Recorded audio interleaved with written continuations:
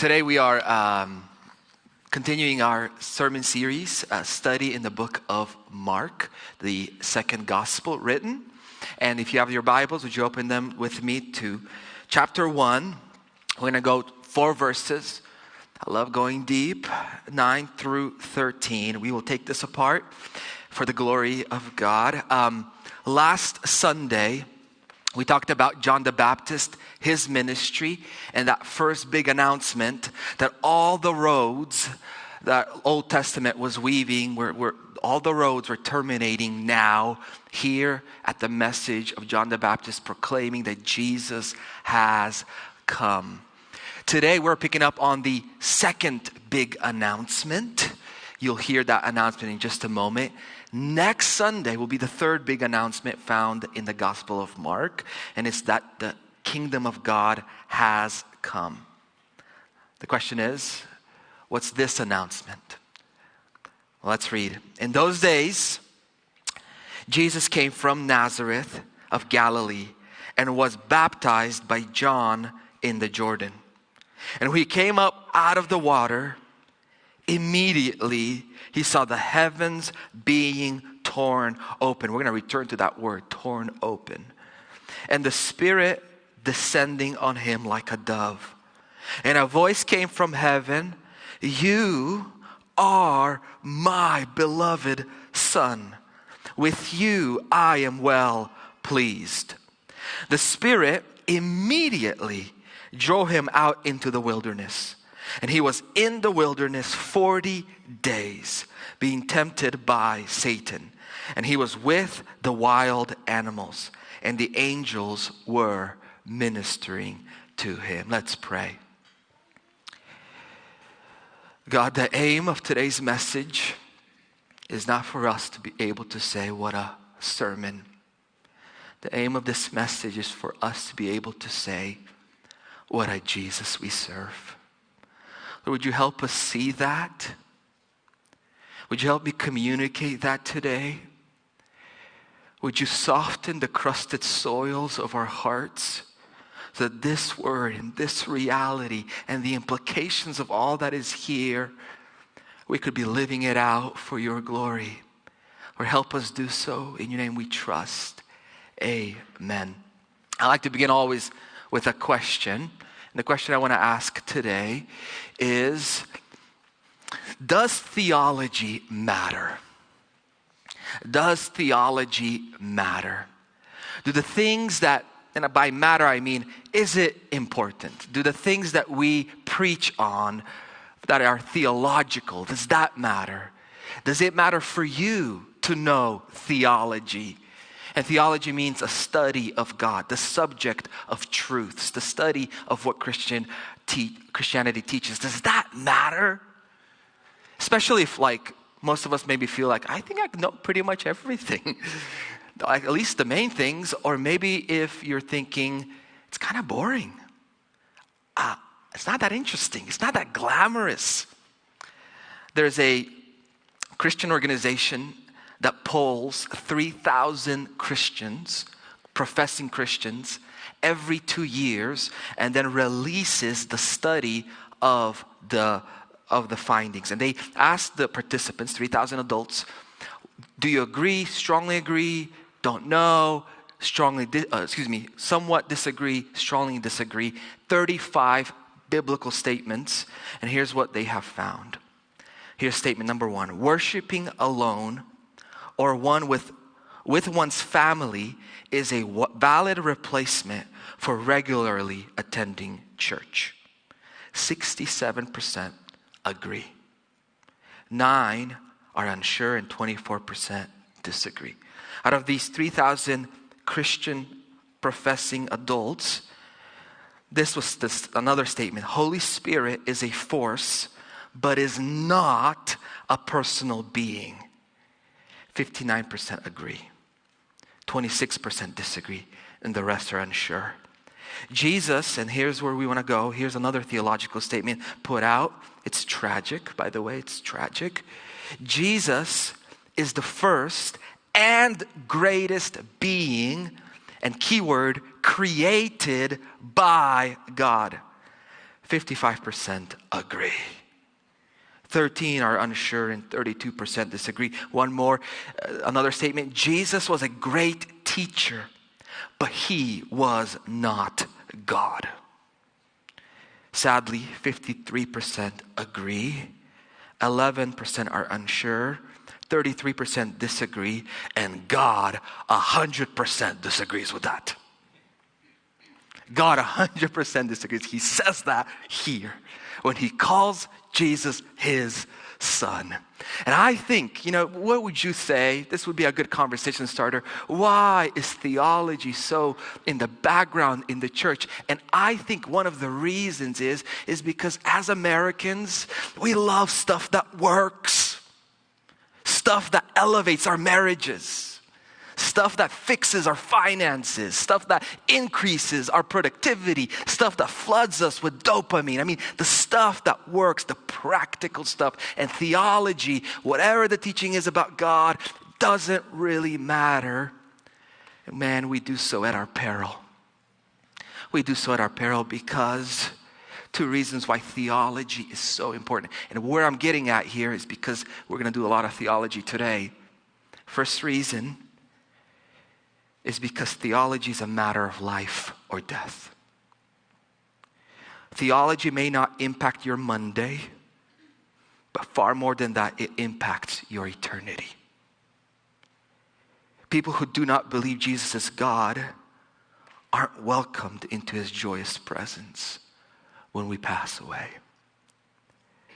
People who call God a liar because he says here, my son, and say, nope, he's not, won't be getting along well with God in eternity. It's practically eternal. What do you believe about God? Some people, another reason why theology is so important is because it supports our practical lives. It's the foundation. And the foundation of our practical life. So when we talk about how to be better at life, what it should be supported by is strong, theological, rich truths. And listen, foundations are not glamorous. Nobody ever likes foundations. When a building is being built, nobody comes to the building site and is like, my golly, what a foundation. You don't flip through a magazine and find a picture of a house and say, honey, come over here. We can't see the foundation, but I bet you it's awesome. Nobody cares. And yet that's on which the house stands.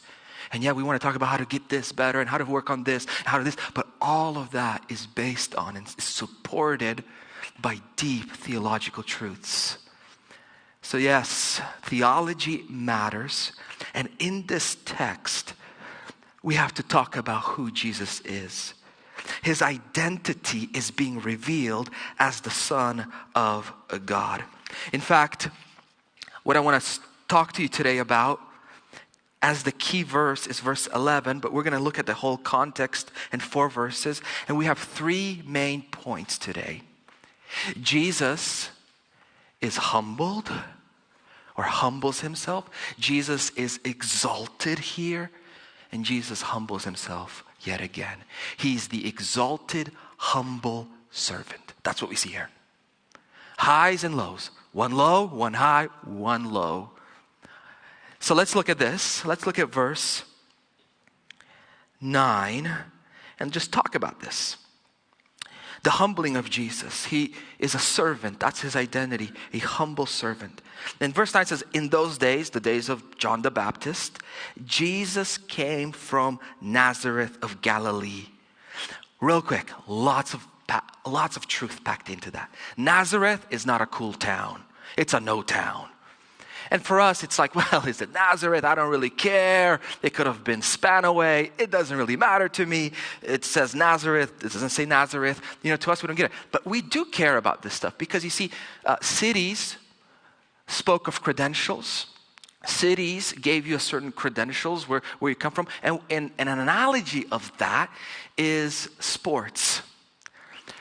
There's going to be an NFL draft in just about, 1 month or so. I'm not really actually sure. And guess what? When the Seahawks select their pick for somebody to join them on their team, and this so-and-so person played for the University of Alabama. You're like, all right, I'll just check him out. I think he's probably good, but let's see what he is. But imagine if the Seahawks chose someone from a community college, an alma mater, my alma mater, the best college, Green River College. You would think,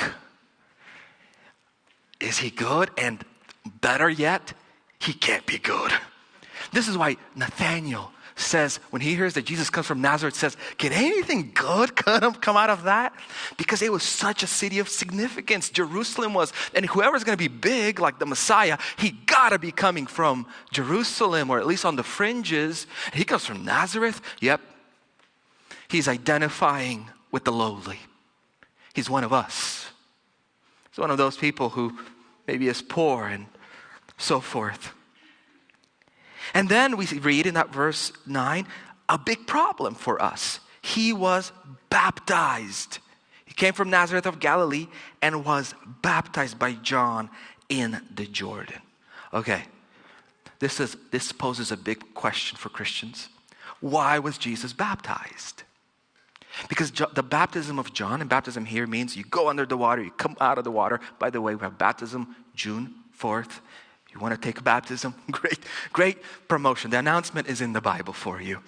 But why was Jesus being baptized? Because the baptism of John the Baptist was for repentance of sin, for forgiveness. And Jesus had no sin. So what is going on? And Christians throughout centuries have come up with a lot of clever solutions. Like, why would Jesus need to get baptized? We definitely know he's setting forth a pattern for his future followers, that baptism is the way we follow him. But there's something deeper going on. In Matthew chapter 3, verse 15, Jesus gives us the reason. And he says this, let it be so now. So John the Baptist sees Jesus come. He's like, no way, Jesus. And he says, let it be so now. For thus it is fitting for us to fulfill all righteousness. The will of God for Jesus stipulated somewhere, my son, I want you to get baptized. You don't need to. I want you to. I need you to. My will for you is to be baptized. And Jesus, not having to, obeys. He's humbled. He submits himself to the Father's will. Righteousness means all that God requires. And part of God's will for Jesus was to be baptized. And Jesus says, yep, Father says it, I'm doing it. By his obedience, Jesus shows us that nothing is too significant for us if it's required. If it's required, nothing is too insignificant for us. Is there anything today required of you that you decided is too insignificant? Maybe a white lie, a light gossip, a little too much food, a little too much alcohol, a little waste of time on things that don't matter, the permitting of impure thoughts to enter the mind for just a few seconds, under-reporting just a few dollars on taxes. Have you decided for any of these things are like, that shouldn't matter? Jesus shows his complete devotion and obedience to the full counsel of his will. Have you deemed anything too insignificant, too unimportant? We wouldn't find company with Jesus on that one. He goes all in. So Jesus here, by being baptized, coming from Nazareth, from Galilee, an unspiritual region up north, submitting himself to the Father's will to be baptized, even though he doesn't need to be, shows us a way of humbling ourselves. And then comes exaltation. Look at verse 10. And when he came out of the water, immediately He saw the heavens being torn open and the Spirit descending on him like a dove. And a voice came from heaven, "You are my beloved Son, with whom I am well pleased." Mercy Church, this is God's great introduction of Jesus. The ultimate authority has spoken. Jesus is the Son of God. Now the Spirit descends on him, speaks to the guidance and the empowerment of the Holy Spirit in his earthly ministry. His experience was to be like our experience when we are given the same Spirit. And then a voice comes from heaven. Now check this out. In chapter 1 of Mark, we get 4 identifiers of who Jesus is. Mark says, the beginning of the gospel of Jesus Christ, the Son of God. So Mark says he's the Son of God. Then John the Baptist, Old Testament prophesies of the coming kingdom and Lord. Then John the Baptist says he's worthy, so worthy I can't even tie his shoes. I'm unworthy to tie his shoes. And now God speaks on who Jesus is. He's the ultimate authority, and he settles the debate. When God speaks, we either line up with that or we don't. When he speaks, he's always truthful. When he speaks, everything he says corresponds to reality. And if reality yet doesn't exist, it starts to exist. Like when he says, "Let there be light," there was no light, then light started to shine. God is the ultimate authority. And his declaration is that this, Jesus, is my beloved Son, with whom I am well pleased. What does it mean to be a son of God? It means to have his nature. Just like any creature, any body who has an offspring automatically take on the nature of their ancestor or their whatever the source is. The Son of God speaks to Jesus having the exact nature of God. He is the exact radiance, exact imprint of who God is. And that's a big one. You know, throughout the centuries, sometimes Christians struggle to believe and wrestle with, how is Jesus a human? They just assumed he was God, and was he actually a human? Today, in our scientific day, many struggle to believe that he is God, and he is such. And then he says this, he dotes on him. "You are my beloved Son. With you I am well pleased." I don't think we could even fathom the love of the Father showered on the Son. My beloved Son, I am so pleased with you. In every way, Jesus satisfies the Father. You know, when we give approval, when we take delight in someone, we usually adjust our standards. I'm thinking about as a dad, when my son brings me a painting or an artwork, usually I'm like, "Oh, son, so proud of you. Looks so amazing. That drawing is just incredible." The truth is I'm lavishing this praise on him, but I'm adjusting my expectations. They're in expectations of a 6-year-old. Objectively speaking, it's horrible.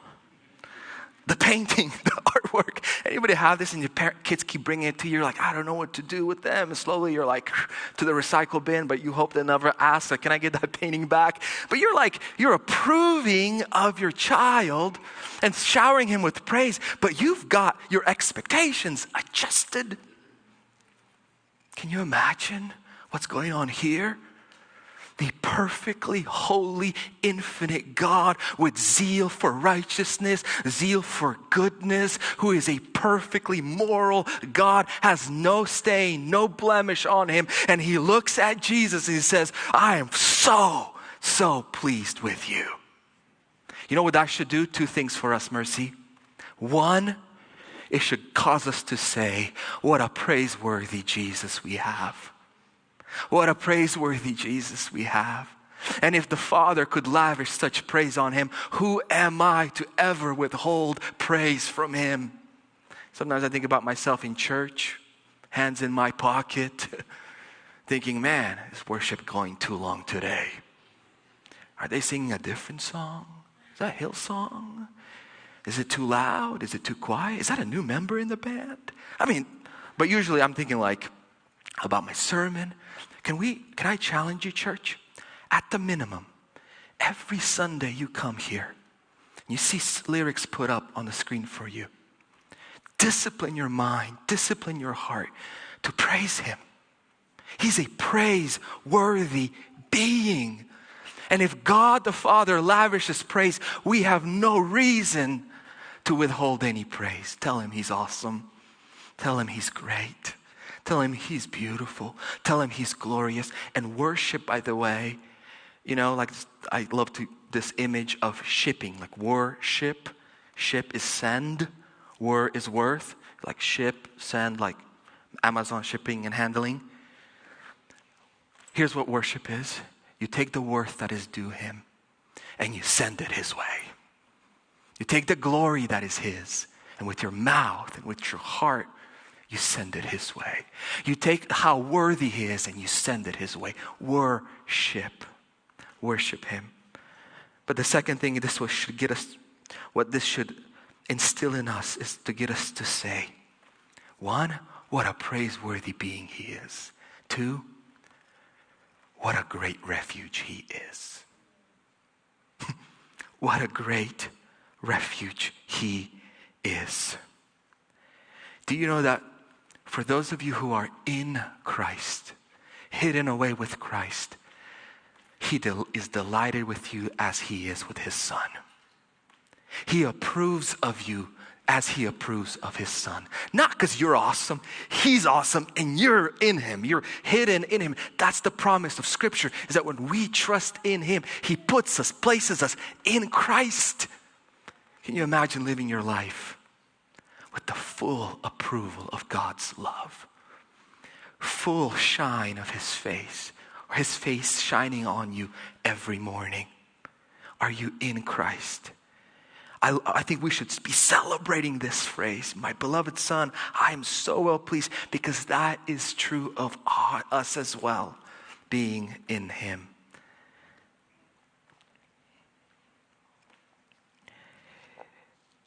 And now, He's exalted. So we just talked about how He's from Nazareth, and He submits Himself to the Father's will, gets baptized, and God just pours out praise on Him, lavishes, declares who He is. And now Jesus is going to enter the wilderness, and He is going to be tempted. Read with me verses 12 and 13. The Spirit immediately drove Him out into the wilderness, and He was in the wilderness 40 days being tempted by Satan. He's again identifying with us. This is very, very important. Jesus is going to engage in combat with the devil, but He will not be unarmed. He is armed. And at least in this text, Jesus takes with Him 2 incredible things with Him into battle. You know what they are? His identity as a beloved Son, approved by the Father, and the Spirit of God on Him. Let me ask you this question, Mercy. For your temptation, for your battle, it's coming tonight, it's coming in the car home, it's coming this week. Are you unarmed? Are you armed? Do you know who you are? Do you know your identity in Christ? And are you filled with His Spirit? You know, what does it mean to be filled with the Spirit? Ephesians chapter 5, Paul says, be filled with His Spirit. Colossians chapter 3, verse 16 is a parallel of that passage. And instead of saying be filled with the Spirit, it says be filled with the Word of God. If you want to engage in victorious combat with your enemy, in the heat of your temptation, be armed with knowing who you are in Christ, and be armed with the Word of God. Such is the way we overcome. I love to think of us like sponges. You know, all of us are sponges. Can you imagine being so drenched with God's word? When someone pokes that sponge, when somebody squeezes that sponge, when someone slaps that sponge against the wall, when somebody sits on that sponge, when somebody tears that sponge out, what comes out of it? Whatever's inside of it. Water. Imagine you being so drenched with God's word, so filled with God's word, that when life squeezes you, when someone pokes you, when somebody throws you with criticism against the wall, what comes out of you in words, in action, is nothing else than that which is in accordance with God's word. Because that's what's in you. See, some of us are sponges, and what's in us is anger, disappointment, envy, comparison, hurt, unforgiveness, bitterness. And when something happens, somebody pokes us, something squeezes us, a trial happens in our lives, what comes out of us isn't anything but what pleases God. But if the word of God fills us and overfills us, what spills out of us is so pleasing to the Father. Don't be showing up empty and empty-handed to your next battle. At least in the Markan account, we see him having the Spirit of God in him and being armed with the Word of God, knowing his identity. What's interesting about this is he's led into this wilderness by the Spirit of God. Can you let that sink in for a moment? Look at this. The Spirit in verse 12 drove him out. That's a unique word. It's the same word that Jesus will use when he drives out spirits out of demoniacs. So the Spirit leads him there, which is so important for us to know that Jesus finds himself in the wilderness, not because he's outside of God's will, but precisely because he's right in the center of it. Oftentimes we ask, God, I'm going through some hard times. What's behind my trial? What's behind this exam that I'm going through? Why does my journey have to be so tough? Now you got to discern what the reasons could be, but can I give you one great candidate? What's behind it is his love, not his displeasure. Sometimes God leads us into wildernesses for our trials so that we could be weaned off of all the materialism, all the stuff, and learn to trust him. You see, we often want deliverance. God wants our development. Jesus is led into this wilderness. He's not stumbling into this wilderness accidentally. There's a purpose and a plan behind it by God. And Jesus is in here, in the wilderness, for 40 days, being tempted by Satan. 40 days. Why 40 days? Pretty much everyone kind of agrees it represents the 40 years of testing by the Israel people. Now here's a problem we have, and I want us to study this, understand this. For this whole temptation, 2 verses, we don't read of Jesus' victory. Now, Luke and Matthew have far more detailed accounts of this temptation. They give you kind of blow-by-blow account, details, what's going on, what Jesus says, and how Jesus prevails. But in this story, in Mark's telling of the story, there's no mention of his victory. It's implied, it's implicit, it's backgrounded, but it's not on the forefront. And the question is, why? Why doesn't Mark mention the victory of Jesus? Why does it have to be assumed from other accounts or from the fact that angels are serving him and he's with wild animals, which we'll get to in just a moment? We assume he's victorious, but it doesn't say that. I believe the reason is simple, but a glorious one. Mark most likely knew that Jesus prevailed. Of course he did. But he omits it for one simple reason. I'm going to give you 2 facts about the temptation of Jesus. Number one is Jesus was tempted. Number two, Jesus was victorious. 2 facts. From Matthew, Mark, and Luke, you gather it? You got those 2 facts. He was tempted, he was victorious. Mark realizes something, I believe. He wants us to not only appreciate that Jesus was victorious, but appreciate the fact that Jesus was tempted. Because often, here's what happens. We celebrate Jesus being victorious. And then we skip over Jesus being tempted.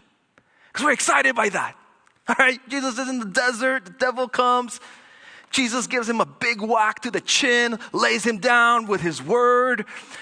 That's like a foreshadowing of how he will destroy him on the cross. Like Jesus is victorious and we're celebrating that. And that's what we're all about and that's what we appreciate and we're doing so right.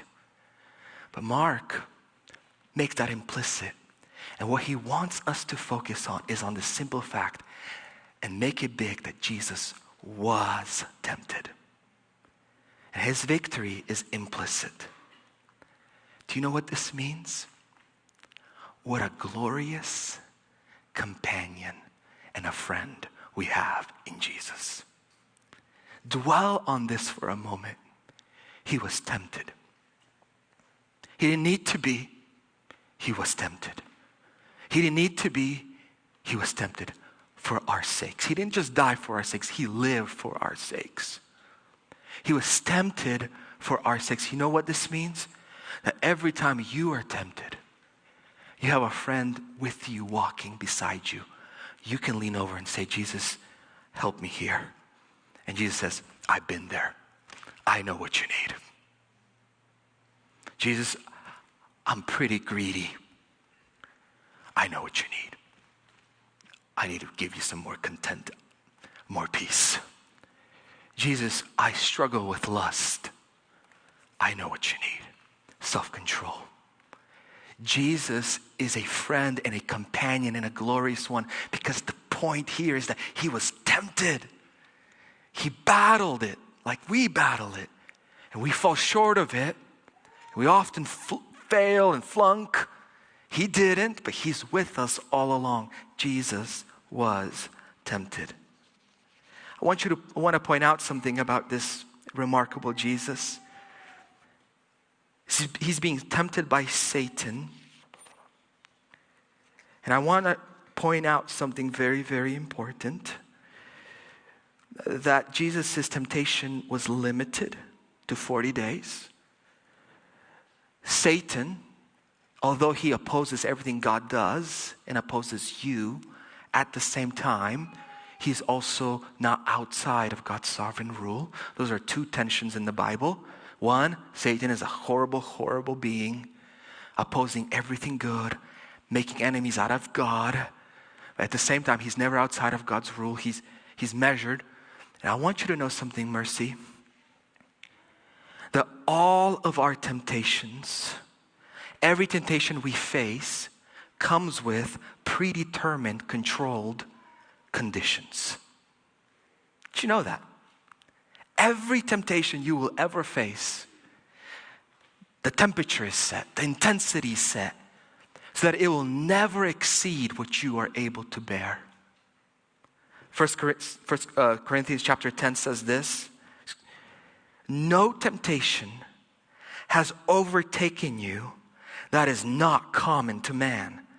God is faithful.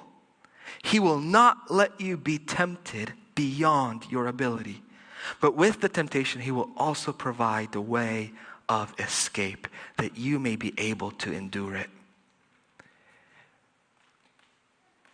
There's a perfect cocktail of temptation that you can dial up for me. And if I walk into it, I'm toast. I'm defeated. I'm bowing at that sin. I'm saying, God, no thank you. I love this sin.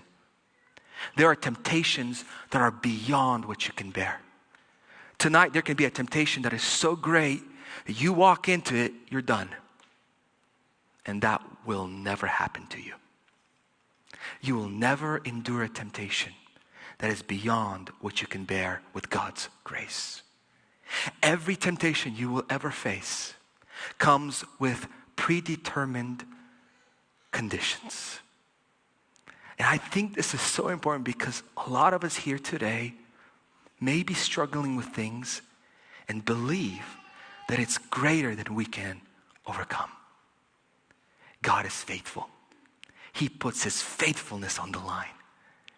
Think about how much victories Satan scores simply because he convinces us, you can't do this. You'll never overcome. You'll never be victorious in this addiction. You'll never be victorious in this temptation. And what we get to say is, God, with your grace, I know I don't have to be in bondage. I don't have to be addicted. I don't have to keep gossiping. I don't have to keep going to that back as a dog returning to his vomit, back to my sin. I can live victorious. The temptation of Jesus was a limited thing. Although it was far more than we could ever bear. But to us, that teaches us a beautiful truth that when we are tempted, he is with us, for he was tempted like we are. But we're never tempted beyond what we are able to endure with God's grace. Amen? Isn't that good? Isn't that encouraging? So Jesus is being tempted by Satan. He was with the wild animals. What does this mean? I don't know. And most commentators don't know. What this possibly means is just the way when Adam sinned, creation became undone. Everything got ruined, messed up. That the moment Jesus is in the wilderness, creation is starting to recognize who this Jesus is and starts to live in harmony. That's probably what it's indicating there. That creation recognizes their Lord. And then we read that he was ministered by angels. We just say, God, your word is true. Every man's a liar. Trust that happened. I trust that angels are somehow involved in your people's life as well, that they minister to us. We may not know the specifics. We're not let in on all the specifics. Maybe that's good for us because there will be interesting churches around here. What we all have is that God ministers to us through his angels. I want to end with something. We'll be ending and we could have the keys up here. Is the conclusion of this. So we talked about how Jesus humbles himself. Jesus is exalted. And he again identifies with us in the wilderness, being tempted by Satan and prevailing. But I love, and I can't wait too long to share this with you, how Mark ends this. Look at this. Remember that word torn? It's in verse 10. The heavens being torn open and the Spirit descending on him like a dove. That word, it will be used one more time as the closure of the book. See, it's a genius book. It begins with heavens being open and God saying, that's my son. And here's how it ends. I'm going to go with you, Mark chapter 15. Verses 38 through 39. And the curtain of the temple was torn in two from top to bottom. And when the centurion who stood facing him saw in this way he breathed his last. And when the centurion who stood facing him saw that in this way he breathed his last, he says, truly, this man was the Son of God. So, something that we need to pick up on is this is a beginning of the book and sort of the ending of the book. And at the beginning of the book, God introduces Jesus to us. And in the end of the book, Jesus paves a way for us to come to the Father. God introduces Jesus, opens heaven up and says, That's my son. Everybody, follow him. Jesus tears open the curtain, which was the separation between man and God, and opens it up and says to everybody, and here is my God, and the way to him is through my death and resurrection, and I have achieved it.